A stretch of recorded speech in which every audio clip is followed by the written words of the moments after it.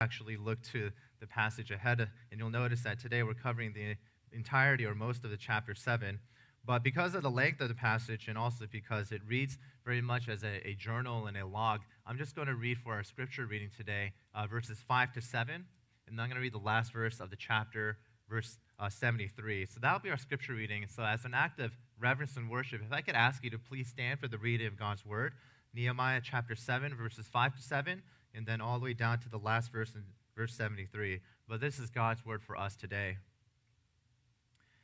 Then my God put it into my heart to assemble the nobles and the officials and the people to be enrolled by genealogy. And I found the book of the genealogy of those who came up at the first, and I found written in it, these were the people of the province who came up out of the captivity of those exiles whom Nebuchadnezzar, the king of Babylon, had carried into exile. They returned to Jerusalem and Judah, each to his town. They came with Zerubbabel, Jeshua, Nehemiah, Azariah, Ramiah, Nehemani, Mordecai, Bilshan, Mispereth, Bigvai, Nahum, and Banah. The number of the men of the people of Israel.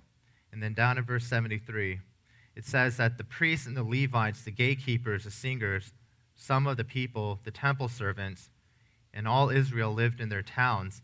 And when the 7th month had come, the people of Israel were in their towns. And this is God's word for us, friends. Please take your seats.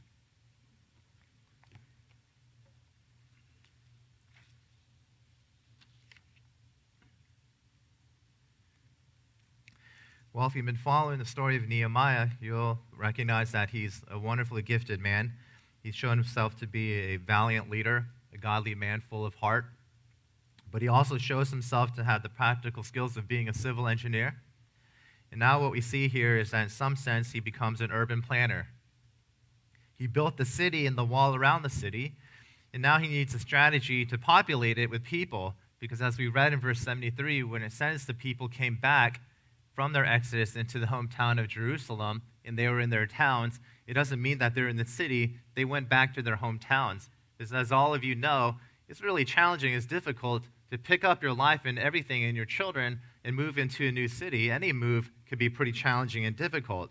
So his population, his strategy is to figure out how to build up the population of Jerusalem as an urban planner. Because after all, the whole goal is not just to have a nice architectural building, but it's to bring the people of God into the presence of God so that they could worship God. And that's what we have here, is the beginning of his strategy to figure out how can I get people to live as a people of God together and move over into this new city with a new wall that I've just built, into this city. Did you know that last time I read, half the world's population now lives in cities?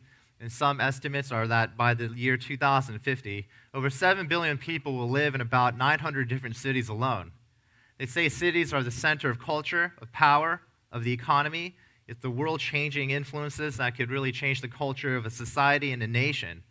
It can also bring its own challenges because there's overcrowding, there's poverty, all kinds of different unemployments and acts of injustice, isolation, and loneliness because of the hustle and bustle of the city. Nehemiah probably thought about that, would be my guess, because those concerns are nothing new. But Nehemiah is not concerned about populating all cities. He's concerned about populating the city of Jerusalem. And the reason he wants to populate the city of Jerusalem was not for economic reasons, nor was it for political reasons. It's what we call redemptive reasons, for kingdom reasons, for gospel reasons. He did this by way of covenant, this relationship that God has with his people. He now shows himself to be an urban planner for the kingdom of God. And the first thing that he does as a writer and planner is he's trying to figure out what is the potential of the population of the city. So he brings out and he discovers that there's a scroll or some sort of paper that has the genealogy of some of the first people that immigrated into the city of Jerusalem. And the reason this is important in that there's so many verses with all these different names is because the genealogy is not just about a family tree. A genealogy is about your identity. It's about your family that you love. It's to realize that, as a reminder, you're not from this world, but your family tree shows you that you're from a different world, the very kingdom of God, that your world here on earth is not your home, but your kingdom of heaven is where you're destined to live as your home. Genealogies was a reminder to remain faithful and true to the promises of God because it shows that your grandfather and your grandmother and your great-grandfather were made in covenant relationship with God, and they came to Jerusalem for a reason to worship him. It shows that the returning Jews were part of a long line of covenant people. It reinforces the message that they were different from the rest of the nations. And the reason they're different was not because they're so smart or so good, because they're actually the most common type of people. But the genealogy reminds them that they're a different type of people because of the God that they worship. And so we'll look at this core makeup of God's people. What kind of community were these people? It's sort of a seed of what the church is. And it shows us the importance of what it means to populate a city, but really as a spirit-filled community of God, not in terms of the superiority imperialism, but one moved and catapulted and calibrated by grace, love, and truth as a spirit-filled people of God that we call the church. How do they relate to one another? How do they interact with one another? What is their vision? What is their purpose? And so I think this passage shows us all of these things, but we could hone it down to three perspectives about the community of God as we look at the genealogy of the people that Nehemiah is trying to remember to bring people in to populate the city of Jerusalem. Three broad things, not the only things, but at least important things. One, they were united by a common vision. A common vision. Secondly, there's a wide diversity of people and gifts. And then thirdly, there was a providential care of God that was really intimate. So three things that we see about this community. They're united by this vision, this purpose of why they existed. Secondly, this unity was expressed in a diversity of different people, backgrounds, ethnicities, gender, ages, skill sets. And lastly, through this whole journey, there's a deep and intimate, providential kindness and caring of God their Father. So let's consider this together. What was unique about this community? One was that they, through the genealogy, were reminded of their vision, of why they existed and what they're trying to do. A unity of vision. Jerusalem was the city of God, where God would dwell with his chosen people. And it's really a fulfillment of what we learned in the Old Testament, when God enters into a relationship with his people, starting with Abraham, then another relationship with Moses, and then another relationship with King David. And each time, God promises them basically some facet of a new land to live in, a new city to be with, and a people that you could do life with. So you have a city, you have a land, and then you got people. And so some thought, when finally they rebuilt this temple with Nehemiah and Ezra, that the fulfillment of this wonderful life and promise of a hustle and bustle city, an awesome people and family to live with, and also just a land that we can own, because we all know that real estate is what drives the economic life of people in the economy. They thought this is going to be a wonderful life, and what we have in Nehemiah was supposed to be, according to some Jews, the fulfillment of all that. They're like, this is going to be great. And so Nehemiah wanted to remind them, this is the promise, now it's here, pick up your bags, pack them up, and move into the city so we could fulfill this vision that was made to your forefathers and Father Abraham. But what we see here, friends, and if you read the Bible later, is that the promises wouldn't ultimately be fulfilled by Nehemiah in a little city of Jerusalem. But that promise of this wonderful life was ultimately filled by a better Nehemiah in Jesus Christ, who brings into vision the new Jerusalem. See, the city here, when you read about this in the Old Testament, in Jerusalem, when you read about it later on, was actually a little bit of a letdown. All this wild dreams, the American dream, like some people used to say. And you come here, and the Jerusalem people came here, and the Jews came, and it was actually a big letdown. The temple and the city wasn't as beautiful and thriving as it could be. People weren't as nice as they could have been. It wasn't a kingdom domination that God would come back as king and Israel would be the reigning nation. It wasn't any of that. In some sense, life just kind of moved on as well as it did before, and it was a big letdown. Many of you may be able to relate to this. A couple years ago, I spoke at a retreat, and then during the prayer time, one of the moms of the church, who was a member of the church, was just expressing heartache because she had this wonderful brochure of an all-inclusive resort and vacation. And so she booked it for her family as a great, exciting vacation for the kids. And when she got there, the reality of what was in the vacation was so different from the brochure. It smelled different. The plumbing had issues. The electricity had issues. It smelled musty in there. The pool was half empty. Nothing looked exactly what the brochure was. And she was sharing this and how heartbreaking it was for her. Well, maybe those are first world problems. Probably are. But in some sense, it was a disappointment. And when you read about Jerusalem, that's exactly what we experienced here. They go into this city, and eventually when we read about this, it was just a big letdown. There's no way it could have fulfilled the promises. Let me read to you a glimpse of what the promise was, of what this vision of Jerusalem was supposed to be. It comes through the prophet Jeremiah in verses 10 through 14 of chapter 29. This is supposed to be a vision of what they're experiencing. And it says there, "Thus says the Lord, when 70 years are completed for Babylon, I will visit you, and I will fulfill to you my promise and bring you back to this place. For I know the plans I have for you, declares the Lord, plans for welfare and not for evil, to give you a future and a hope. Then you'll call upon me and come and pray to me, and I will hear you. You will seek me and find me when you seek me with all your heart. I'll be found by you, declares the Lord, and I'll restore your fortunes and gather you from all the nations and all the places where I have driven you, declares the Lord. And I'll bring you back to the place from which I sent you into exile." Friends, it's a wonderful vision. No evil, hope, a future, a welfare, and a really vibrant relationship with God. Man, it's a wonderful vision, but it wasn't fulfilled in Nehemiah. Now, you can experience this. COVID, they said, was an interesting time because it was the easiest time for members to switch churches because you're only worshiping virtually. It was the best time to switch churches, and in fact, it was basically like a buffet of preachers and churches because you could visit 5 different churches through live stream in 1 hour. And we hear about this all across different churches, even in Florida, in New Jersey, and especially in Orange County, that pastors get together, and we know that all these people are switching churches during COVID. This is the funny thing. It may look really good on the website. Education looks remarkable.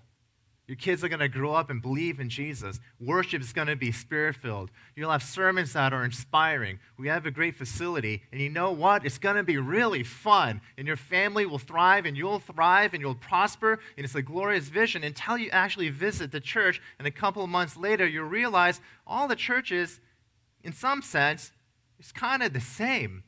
Because the church, unfortunately, is built up with broken sinners like you and me, so we always sin against each other, and there's always disappointment, and we live on this side of glory, and the church is going to be broken. Programs don't run as well, and the teaching is not as thriving as it could be, and ministry is not as life-giving as we thought it was going to be.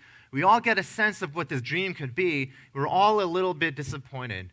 Unless you understand this, that the fulfillment of Jeremiah was only supposed to get a taste in the city of Jerusalem, and even a church like New Life Pres, a taste of what's to come. There's something that's real and honest, but the real dream fulfillment won't come until Jesus Christ comes back on that one day that we eagerly await. And he tells us in Revelation chapter 21, verses 1 to 2, that there's a new Jerusalem that's going to come and enter in this world. Then I saw a new heaven and a new earth, for the first heaven and the first earth had passed away, and the sea was no more. And I saw the holy city, New Jerusalem, coming down out of heaven from God, prepared as a bride adorned for her husband. And that the taste we get, the reason that they're so distinct about these people is that the unity of their vision ultimately will be captured by Jesus Christ, their great King, who ushers in a new heaven, a new earth, and a new Jerusalem. And finally, we'll get the full experience of what Jeremiah 29 promises us. Because just like Moses, who led the Israelites out of an exodus from Egypt, Jesus leads us out of an exodus from our own sin. Nehemiah leads the Israelites out of an exodus from Babylon, but it's ultimately fulfilled in this vision of Revelation 21. You'll have that dream. It's not going to be a brochure that's going to disappoint. We get a taste of it every day and every Sunday that we're here, and that's what unites us as the people of God to be the spirit-filled community of the Church of Jesus Christ, to move forward with the plan and purpose that God has for us. But this leads us to our second point. It's not just a unity of vision, but there's a wide diversity of people here.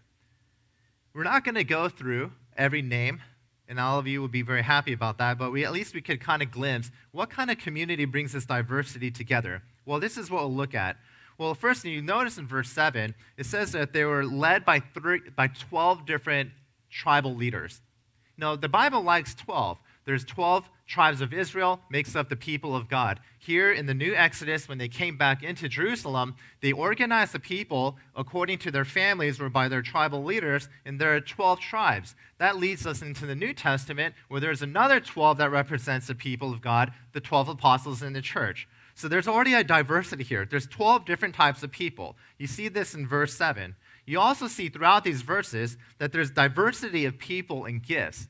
There's a wonderful rainbow in color of different needs in the church, and there's also a wonderful rainbow of color of the various personalities and gifts that the church has. You see this throughout the passage in all the people that are listed there in the genealogy. But this is the core issue of diversity. When Nehemiah is trying to figure out the people, there are two things that he's trying to identify. Who's your family name, or what city did you live in? They want to know where's your hometown and who's your family. You know, it's no different when you meet people today. It's not the same thing as a covenant here, but whenever you meet somebody, or if you're parents, or if you're someone who's dating, and you got to bring your boyfriend and girlfriend to your parents, what do they often say? What city do they live in? What is their zip code? You know, what's their family background like? Are their parents Bible believing? Do they go to church? What do they do? You want to find out all the background. And in some ways, that's exactly what Nehemiah is doing. Their family name and their city. But what we'll see is this. Not everyone was able to prove, or actually was part of, the people who had the right name or even had the right zip code. But you know what, friends? This is something brilliant about the community of diversity. They were still accepted and brought into the people in the family of God. It shows us that the community of God, even back then in the New Testament, was saturated and fueled by grace, because there's people here that are listed here that he didn't come from the right zip code and didn't come from the right family, but said, you know what, you can still be with us, and you still have certain privileges and certain rights, and we'll accept you. Verses 61 to 63, there are also people there that list there that essentially had neither, and one commentator by the name of Derek Kidner says this: they were basically rootless. They had no home, identity, or family, and he says to be rootless and anonymous is the last thing an Israelite would want to be, because then it means that you have no home, no identity, no sustenance. And friends, we can relate to this in some level, can't we? We can relate about what it feels like to be sort of rootless. You know, maybe we have a place to live, maybe we have a family name, but in some ways, in our heart of hearts, because of this thing called sin, we feel that we're never at home, that we're rootless. We have nothing grounded in our lives, that we don't have anything that anchors us. And sometimes when you go in life like this, it means that anything could sway you, and you go from one thing to the next, whether it's through sin, whether it's through midlife crisis, whether it's through the next big thing that fails and doesn't satisfy. If you're never rooted in Jesus Christ, then you'll never be able to thrive in your life. And what the passage shows us is that for these people who had no name and no zip code, they were still able to root themselves in the covenant promises of God. And that's something that for our community that we could understand and apply to ourselves. Because in Christ, we are found. Our zip code is the kingdom of heaven. Our family name is Christian. And because we're rooted in Christ, we have an eternal family and identity. We have a home and a place of belonging, shown by grace, not by credentials and merit and the right pedigree and family, not by proving our superiority over others, but by God's love coming down in a person who saved us and loved us and redeemed us and grafted us into the register of the eternal life to say our genealogy now is our name engrafted into the genealogy of Jesus Christ. You see this throughout the passage, friends. There are foreign names, people who are not Israelites, in verses 46 to 56. Maybe these were people that were prisoners of war through the conquest of King David. But there's a list of there: Sisera, Menumin, Nephushim, and Rezin. In verses 46 to 56, all the commentators note these were not Israelites, they were foreigners. But it makes it clear that even in the Old Testament, according to Exodus 12, if foreigners were circumcised, they were still accepted as family and had a level of blessings that were theirs. In other words, they were strangers, they were enemies, they were far off, but God brought them into the family of God. What you have here, friends, in the diversity of this community fueled by grace is really an Old Testament picture of what Paul talks about in the church at Ephesus, where he writes in chapter 2, verses 11 to 13. And he says, "Therefore, remember that at once you Gentiles in the flesh call the uncircumcision by what is called the circumcision, which is made in the flesh by hands. Remember that you were at the time separated from Christ, alienated from the commonwealth of Israel and strangers to the covenant promises, having no hope and without God in the world. But now in Christ Jesus, you were once far off, have now been brought near by the blood of Christ." And what verses 46 to 56 show us, that there are foreigners that were aliens. They had no home, they had no family. But the very grace of God shows itself, at least in seed form in these verses, that if they got circumcised, which points towards the circumcision in Jesus, the gospel belief in Jesus, they get engrafted into a new family. Friends, the reason this is so important is because you look at people who had no zip code, no family name. You look at people who were foreigners by their name, and they got brought in because of the grace of God. You have unaccounted people who are accepted and given the same standing as some of the circumcised foreigners. And this speaks to the dangers for today, because it shows and speaks against people like you and me who pride ourselves on a certain race and racism, a certain ethnicity and cultural superiority, a certain pedigree and family name or degrees that you've had. It speaks into all of that and says nothing should divide the community of God's people. The diversity comes about because it accepts a wide variety of people, even though the way to the kingdom is narrow through Jesus Christ and Him alone, but it opens up a wide variety of people to come and embrace and prostrate themselves before the cross of Jesus. That's why there's so many people that are different from us. The challenge for the Church of Jesus Christ and for you and me here today, friends, the challenge is to say, we know that community is tough and people here are very different from you. They misunderstand you, they judge you, they impugn motives. You probably do the same. But we can move forward because if we are a community saturated by what we see in these verses, that we are accepting of people because we don't find our identity on a defining marker such as our resume or our socioeconomic power, and that we're fueled by grace because there are people who are rootless and they're lonely and they're just looking for a place to stick, and we can be that community for them, empowered by Jesus. Then we begin to get a taste of what God has in plan for New Life Presbyterian. That's the diversity of the community. It's much more diverse, I would argue, probably much more diverse than our church here today. Because there's going to be cultural diversity, ethnic diversity, socioeconomic diversity. There's going to be differences. That's on top of the things that we have a struggle here at this church. We have a problem with diversity just in different opinions. Even though a lot of ways we're still monocultural, or either middle to upper middle class, primarily Asian American, things that I think are beautiful and we could use that for the kingdom. But in some ways we could acknowledge that this community we're called to be together as family was much more diverse, and the challenges are probably much more difficult than the things that you and I may be struggling here today. And that's a subtle just challenge and gentle reminder. How is our community supposed to be different?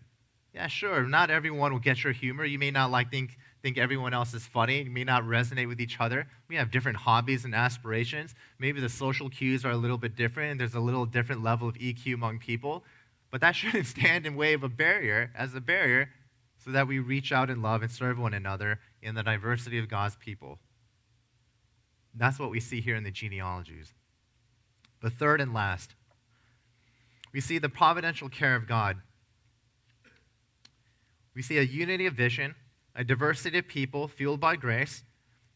But one thing that gives us encouragement is that there's a providential care of God. Happened a couple of weeks ago at church. Went over to hang out with the college students after second service, got Phil's coffee, and then a student came over, brought by Director Paul. She'd been coming to our church. I knew who she was. I guess we didn't talk that much. She was wondering if I knew her name. And I knew her name, and I was like, of course I know your name. I knew your major. I knew where you're going to work after, because I've talked about members and things we could pray for among staff. And she was so shocked, and she was so, I guess, encouraged. She just thought, I had no idea who she was. And yeah, I don't know everybody's name in the specifics, but by God's grace, I knew this person, and she was so moved by this. Do you know why? You're like that too. Maybe in different contexts. When somebody important to you, who you think doesn't even know that you live, knows your name, how do you feel? You feel good. You feel seen. And if they understand a little bit about your life, about what you're going through, a little hint of compassion, a little understanding of a struggle, oh man, you feel so seen and understood. one of the implicit applications about the genealogy is that they're specific names. Why do you think that it's in the book of eternity, and they couldn't just said, hey, there's 70 people here, but rather they take up all this paper to write out individual names. Why? Because he cares specifically about people and individuals in your life story. You think he doesn't see you, but he sees you directly where you are. Otherwise, the names of people would never be in anywhere in the book of the Bible. He knows your name. He cares about you individually. He knows your heartache. He knows your history. He knows what you're struggling with. He knows the sins that you're dealing with. He knows the service that you've done, but no one else seems to congratulate you or thank you. He sees all this, and it matters to him, and it makes a difference in eternity. You see, friends, the Bible and also to God, history was important. So you look back at these names in the genealogy because names, they tell a living story.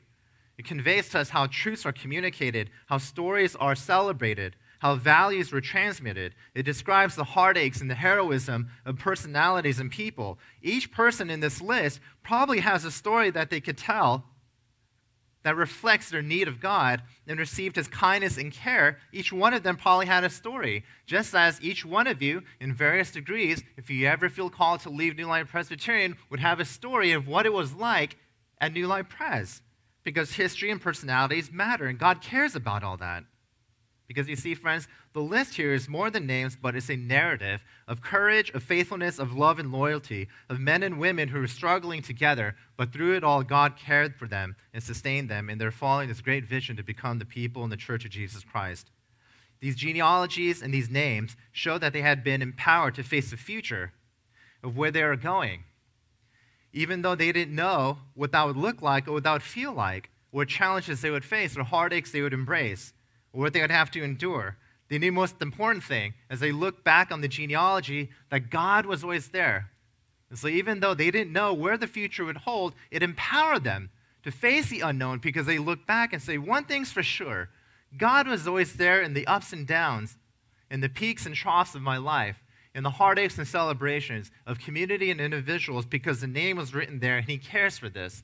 So it empowers them to face the future because one thing's for sure, God will always be with them. That's why probably the fulfillment of this comes in the Great Commission when Jesus, in his resurrection power, says, all authority in heaven has been given to me. And what does he say as one of his promises to the disciples? I will be with you always. Now, disciples weren't educated, they weren't in power, they weren't politicians, they were fishermen, they were regular people, and you have Jesus Christ saying, you're going to be the foundation of the church, go to the ends of the world and evangelize and be willing to risk your death. And you're looking, I don't have a theological education, I don't have any money, I don't have any power or connections. How in the world am I going to be the foundation of the church, go to the ends of the world, and how am I going to get the courage to do this? From the promises of Jesus Christ, so he says, you know what? I'm going to be with you always. That will empower you to go forward. And the genealogy points towards this. It says he's always going to be with us in this personal providential care. See, Nehemiah, he shows us that he had this very sense and experience of God's personal care, a personal care that he experienced by his personal God. And it shows it really quickly in verse 5. It says, and my God put it into my heart to assemble the nobles and the officials and the people to be enrolled by genealogy. He always said this throughout the book of Nehemiah. Everything's very personal. He just didn't say, God told me to do this and I go. You have to look carefully here. There's a pronoun there, a personal possessive pronoun, that there's twice. He says, my God put it into my heart, because he's intimate and he's close, and he senses that it was a covenant relationship. It wasn't just any God. He could have said, God put it over there and told me to do it. He said, God, my God. It wasn't any God, but it was his. In covenant relationship, he knew God in a personal way. He spoke about God using personal possessive pronouns. And we see this throughout the Bible. One of the powers of the gospel is to look and highlight, when you read the New Testament and Old Testament, all the personal possessive pronouns. The Lord is my shepherd. In Galatians, the Son of God loved me and gave himself up for me because of the personal pronoun. You see, friends, it's not just a Christian thing, but personal pronouns actually have power. I read an article in the Harvard Business Review. It was a study by a linguist.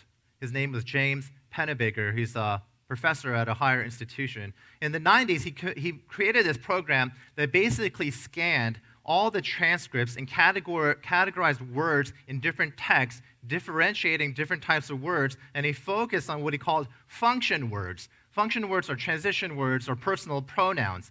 He analyzed 400,000 different essays by college students, instant messages between people who are dating, chat room discussions, press conference transcripts, and he concluded that these function words, these personal pronouns, are important keys to someone's psychological state and reveal much more than we think.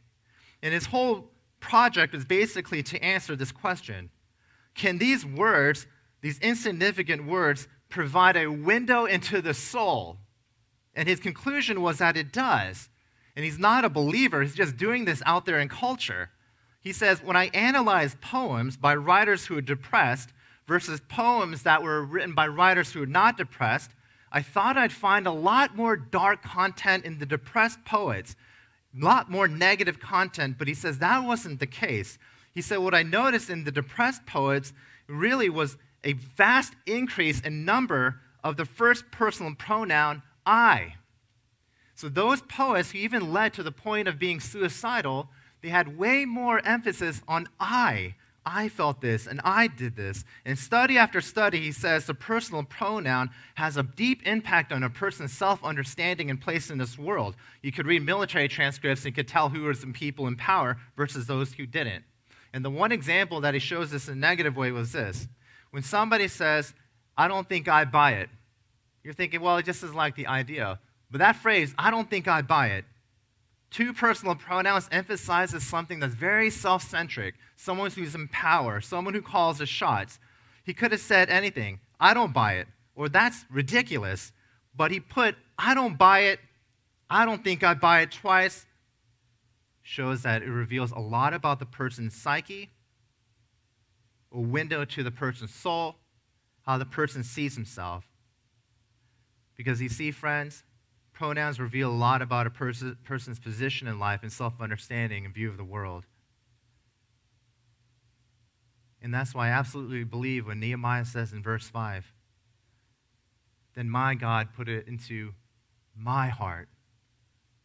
We see a lot about his self-understanding and his view of the world. Martin Luther once said the sweetness of the gospel lies mostly in pronouns such as me, my, and thy. God who loved me gave himself up for me.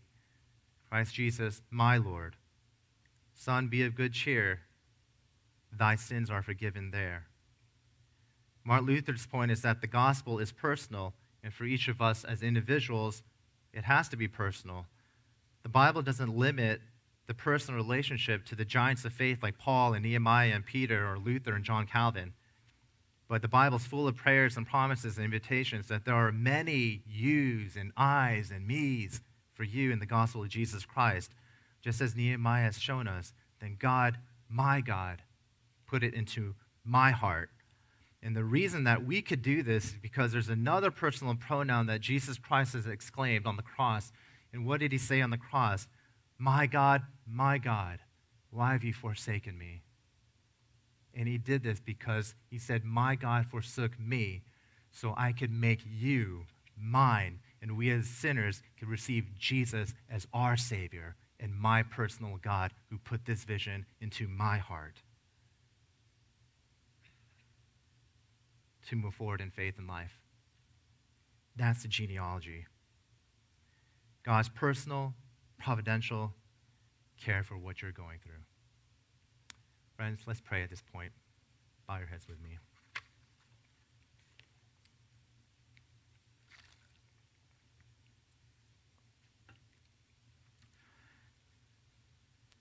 Oh, Heavenly Father, my God and my Savior, my co-heir and my elder brother, in Jesus Christ, we thank you that we have your ear.